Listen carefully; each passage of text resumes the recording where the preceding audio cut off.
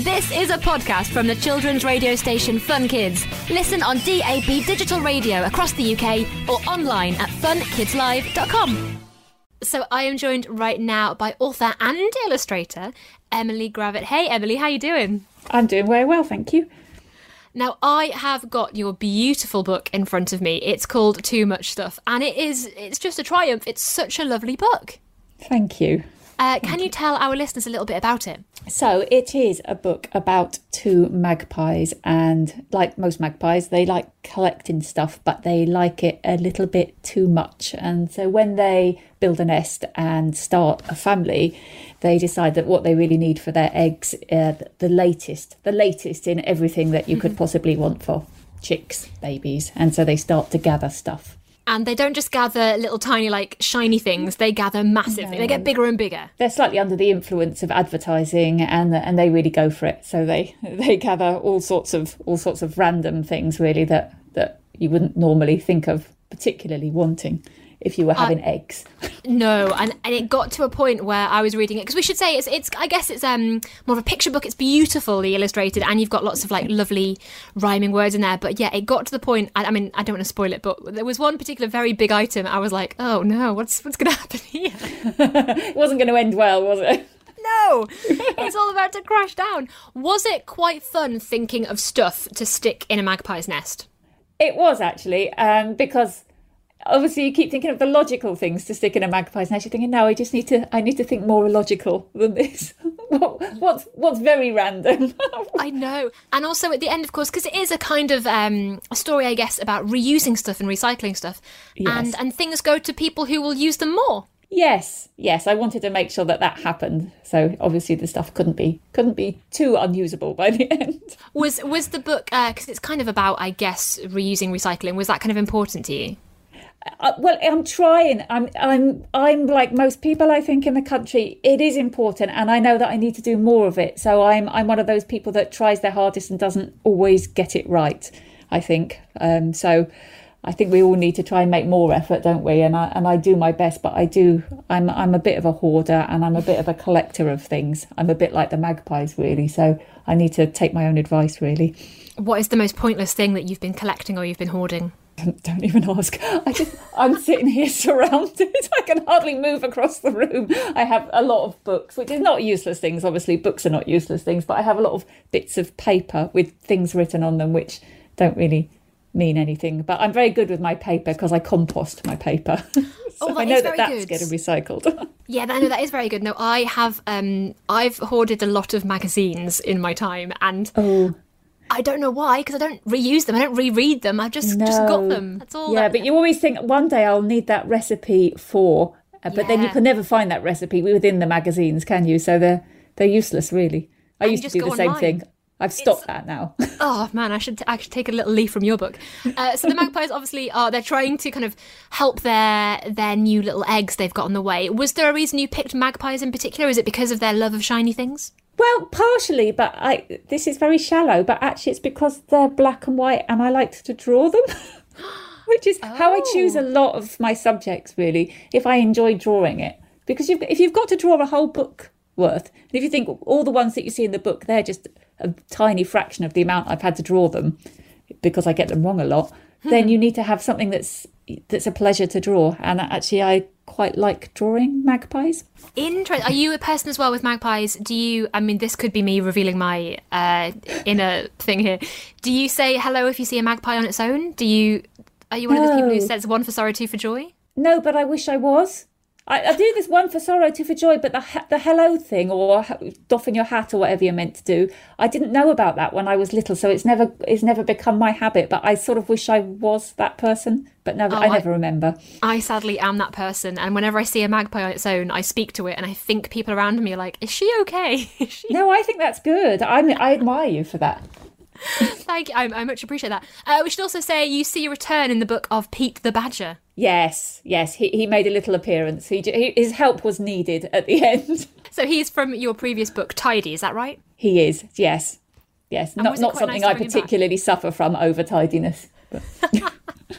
So with this kind of book, because you're kind of doing everything, what comes first? Is it the illustrations? Do you, like you say, you figure out you like the magpies and you think, how can I put them in a picture in a story, or is it the story itself? It's sort of a bit of a combination of both. So it might have well, with this one, for instance, maybe it was the magpies, and I thought I also wanted to go back to the same wood that Pete the Badger lived in. So I had a sort of vague idea, but then I didn't. I start drawing at the same time I'm writing. So both things inform each other. So my drawing might give me an idea for where the story would go, and then I would write the story, and then I might have to draw that bit. So it's quite messy and organic. It's never quite as organised as, well, here's the story all written, now I need to illustrate it, or here's the illustrations, now I need to add the words. It's never quite that simple. But does it make it more fun to do that and just kind of see where you end up? It does. It makes it a lot more fun, but also slightly more stressful, because you never know if it's going to work or not. But I think you probably need that, otherwise it would maybe be a bit boring. I don't know. Yeah, it makes it more fun for you to kind of like, see how you go. What was your favourite animal in the book to draw? Well, in this one, it was the magpies, I think, which is just as well because they were sort of centre stage. But also, I really enjoyed. I drew some insects in there, and I really, really enjoyed drawing them. They've got to go somewhere really, because they were really fun, and I would have thought that they would be not great to draw, but they come in so many different colours and shapes, and so I really enjoyed that part of it. I can see them, they're dancing on little twigs and having a lovely time. They're tiny, yes. They don't have a major part. But do you sometimes find yourself, you kind of draw stuff for yourself, or you draw little kind of things that you might only see if you've reread the book a few times? Oh, I draw stuff for myself all the time. I think that's what makes it fun, because actually, if you've put lots of stuff in there that actually, it doesn't matter whether other people ever see it or not, but it's there and you think, this is really fun. Yeah, like little things from your own life, or objects that you have in your own life, or things that you like. They all sort of end up in books. Oh, this is excellent. And in which case, if our readers pick up too much stuff, what should they look out for that you might not see had you not said about it? What's something interesting for them? Oh, actually, yes.